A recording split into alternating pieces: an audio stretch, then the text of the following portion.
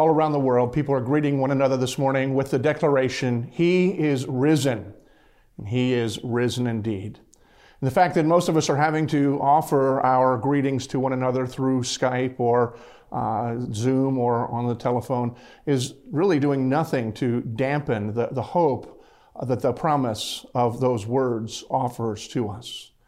Just imagine how amazing it would have been to have heard those words that first Easter Sunday, the first time that they were ever uttered.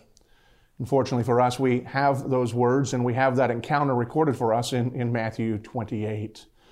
We're told that Mary Magdalene, a woman who had quite a checkered past, we're told that at one time she had been possessed by as many as 7 demons, and that likely in the darkest part of her life, she had given herself to prostitution as a way to make a living. She felt trapped and hopeless until she had come to Jesus and began to follow Him and find hope through not only His words, but His love and His welcoming of her. But this Mary, she and a couple of her friends were making their way down to the tomb where Jesus had been laid. They were still reeling, still feeling the gut punch of Jesus' execution just a couple of days before. But they made their way to the tomb where they would lay flowers, where they would tend, and they would pay honor, just as many of us will do when someone we love has died, and we'll go the days after and continually after back to their gravesite, back to just to remember and to feel some connection with that memory. Mary was going to the tomb that morning. Then she and her friends were startled both by sight and sound. An angel was perched atop of a boulder that only hours before, the night as the sun set the evening before, had been the seal for the tomb where Jesus had lain. And now that stone had been rolled away, and perched atop it was this angel. It must have been an incredible sight. It was so powerful in its image, and the angel was radiating so much that even the guards who were placed there to guard the tomb were laying down as if they were dead. This scene is so astonishing, one commentator even noted the irony here, that he who was dead is now alive, and those who were alive are now laying as if they are dead. And now, as they approach the tomb, awed by the sight of the angel, frightened by the sight of the soldiers laying as dead, now the angel speaks and says, "Do not be afraid." Now the angel says this reassuringly to them. In other words, he's saying, don't freak out, recognizing that the sight that they were beholding would have made anyone uncomfortable. But the angel's words were speaking more. They were speaking beyond just Mary's immediate reaction to seeing the angel in the situation that she was trying to drink in. The angel's words, "Do not be afraid," were speaking to her whole life, to her hopes, to her dreams that had seemingly been dashed in the death of Jesus Christ. Jesus had the words of life. Jesus is the one who was the Lamb of God who had come to take away the sins of the world. If He is not enduring, then what hope did anyone have? But the angel speaks and says, "Do not be afraid. I know who you're looking for. You're looking for Jesus who was crucified. But He's not here. He is risen, just as He said that He would." Now, Jesus had predicted 6 times that He would rise from the dead, though no one understood what He meant and certainly couldn't have believed. But 6 times He makes that prediction. And Mary, hearing the angel now declaring that it has come true, she's asking herself, is this possible? Is it possible that one who was dead is now being raised from the dead? And the answer to that is, of course not. It's not possible. Miracles, by their definition, are things that are not possible. If they were possible, they wouldn't be miracles. And so it's not possible for somebody to be raised from the dead. And yet Jesus was raised from the dead. And the angel was testifying to it and saying, "Do not fear." And the angel goes on and says, "Come and see." These are the second words of the first message of Easter. The first words being, "Do not fear." Come and see, the second words of Easter, that first Easter Sunday. It's an invitation for Mary to come and to investigate the facts. It's an invitation for Mary to come to a conclusion of her own Mary is not being asked to simply believe what someone else has told her that she should believe. Mary is being given an opportunity to consider for herself all of the truths that she is able to see and to align them with all of the promises and all of the teachings that Jesus had offered. The same invitation that Mary is extended to come and to see is extended to every one of us. Where religion has a tendency to say, keep away, how does that which is holy have anything to do with that which is ordinary and profane? While religion tends to keep us away, Christianity says, come and see. It's an invitation for us to engage our minds. It's an invitation for us to bring in the best minds of our world and to consider all of the facts, to evaluate them, and then to see if we can come up with a more plausible explanation for the empty tomb than that of which the angel is declaring, that Jesus is risen. He's no longer there. He has risen and he has gone. The angel continues, and he says to Mary, after he says, come and see, he says, go and tell. Go and tell my disciples that Jesus is risen. Now, why the disciples? Well, because they needed to know.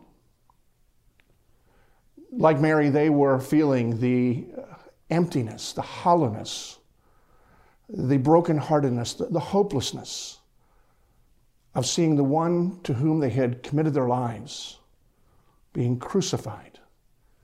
To compound that, each one of them had gone their own way. They had forsaken him, and they had denied belonging to him. And so compounded with their sadness was a guilt and a sense of complicity. There wasn't one of them who said, then or ever, well, at least we have the memories. You know, we have his teachings, we have the example of his life. That's really what matters. Every one of them understood that's not ultimately what matters. What mattered was being with him, being with Jesus, being in his presence.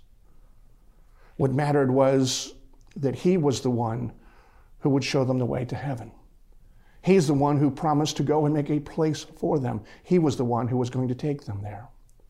But if he has died, if he is dead, then what hope is there that his words would continue to carry truth and continue to bring power? The resurrection changes everything. And the disciples needed to hear every bit as much as those who had never heard of Jesus. They needed to hear that Jesus Christ, who was the Lamb of God, who had come to take the sins of the world away, he did so by giving his life as a substitute, dying the death that we need to die and we deserve to die, but only to conquer death through his resurrection. He is the hope, and he is the assurance that the disciples needed to hear. It's important that we understand this because even believers today, we need to be reminded and to hear the truth of the gospel every bit as much as those who have yet to hear it. Because it's the truth of the gospel that transforms. It's the truth of the gospel that gives life. It's the truth of the gospel that brings power into the lives of the believers. And so Mary was sent. Go and tell. Tell the disciples that he is risen from the dead. And Mary obeyed. Mary, in obedience, left the side of the grave, went on her way to tell the disciples the message that she was to carry to them. And it's on her way, as she is engaged in the mission of declaring the resurrection of Christ, that she actually encounters Jesus. She experiences his presence. She worships him. And it's important that we understand that it's often in the context of our engaging in mission, in serving other people, that we do experience the presence of Christ in a way that is unique from other times. Of course, it's not the only time and not the only way that we experience his presence. We do so whenever we gather for worship. We do so in our times of prayer. He's promised to always be with us, to never forsake us. But we see an example and an illustration in Mary that through obedience and engaging on mission, Christ is with her, and she is able to worship him in a special and in a personal way. And Jesus reaffirms what the angel had said. Go and tell my brothers, he says. Now, of course, he means the same as the angel. Go and tell the disciples. That's the brothers that Jesus has most immediate in mind. But Jesus means even more. And the reason I believe this is because there was a situation that Matthew recorded earlier in his book, in Matthew chapter 12, while Jesus was speaking, that his mother and his brothers, his biological half-brothers, came to find him, to try to bring him home because the crowds were getting agitated by his teaching. And when he was told that they were there, Jesus' response was, "Who is my mother and who are my brothers?" And then raising his arms and pointing toward his disciples, he said, "These are my mother, these are my brothers." And then he followed up by saying, "Anyone who does the will of God, anyone who does the will of my Father, they're my brothers."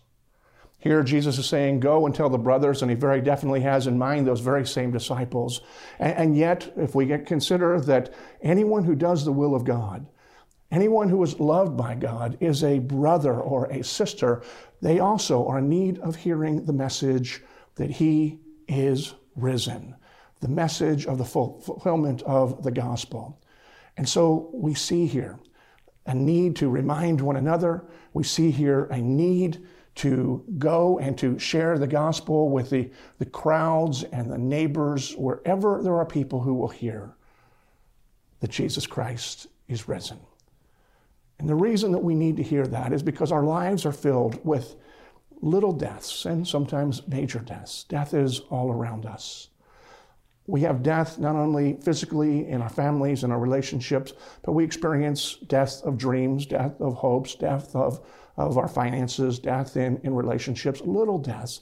And yet the fact that there is a resurrection that is the promise of our hope enables us to continue on recognizing those little deaths don't do us in, but we experience a taste of the resurrection that we're promised to experience in its fullness later. The resurrection of Jesus Christ proves that God is real and he is at work in this world. The bodily resurrection of Jesus Christ tells us that God is not interested merely in spirits or people living out certain ideals, but he is concerned. He loves the whole man whom he created after his own image, and he has saved people, not just spirits. The bodily resurrection tells us that Jesus is who he says he is, that he is God who became man, took on flesh in order to offer himself as a substitute sacrifice on our behalf to save us because we could not save ourselves. And because Jesus rose from the dead, the resurrection proves to us that every prediction and every promise that Jesus made is real. And so we are able to have life to its fullness here on earth, and life everlasting when our time has come or when Jesus comes back again. This is the message of Easter. Come and see. Go and tell. Come, whoever you are, wherever you are, whatever you've done. See that the tomb is empty. The offering has been taken. The veil has been removed, and Christ has secured our hope and our salvation. Go. Get up from where you are. Go about your life. Don't simply stay at the grave. And tell. Tell someone. Tell your neighbor, tell your family, tell your friends, tell someone this week, tell someone this year that Christ is risen. He is risen indeed. Happy Easter.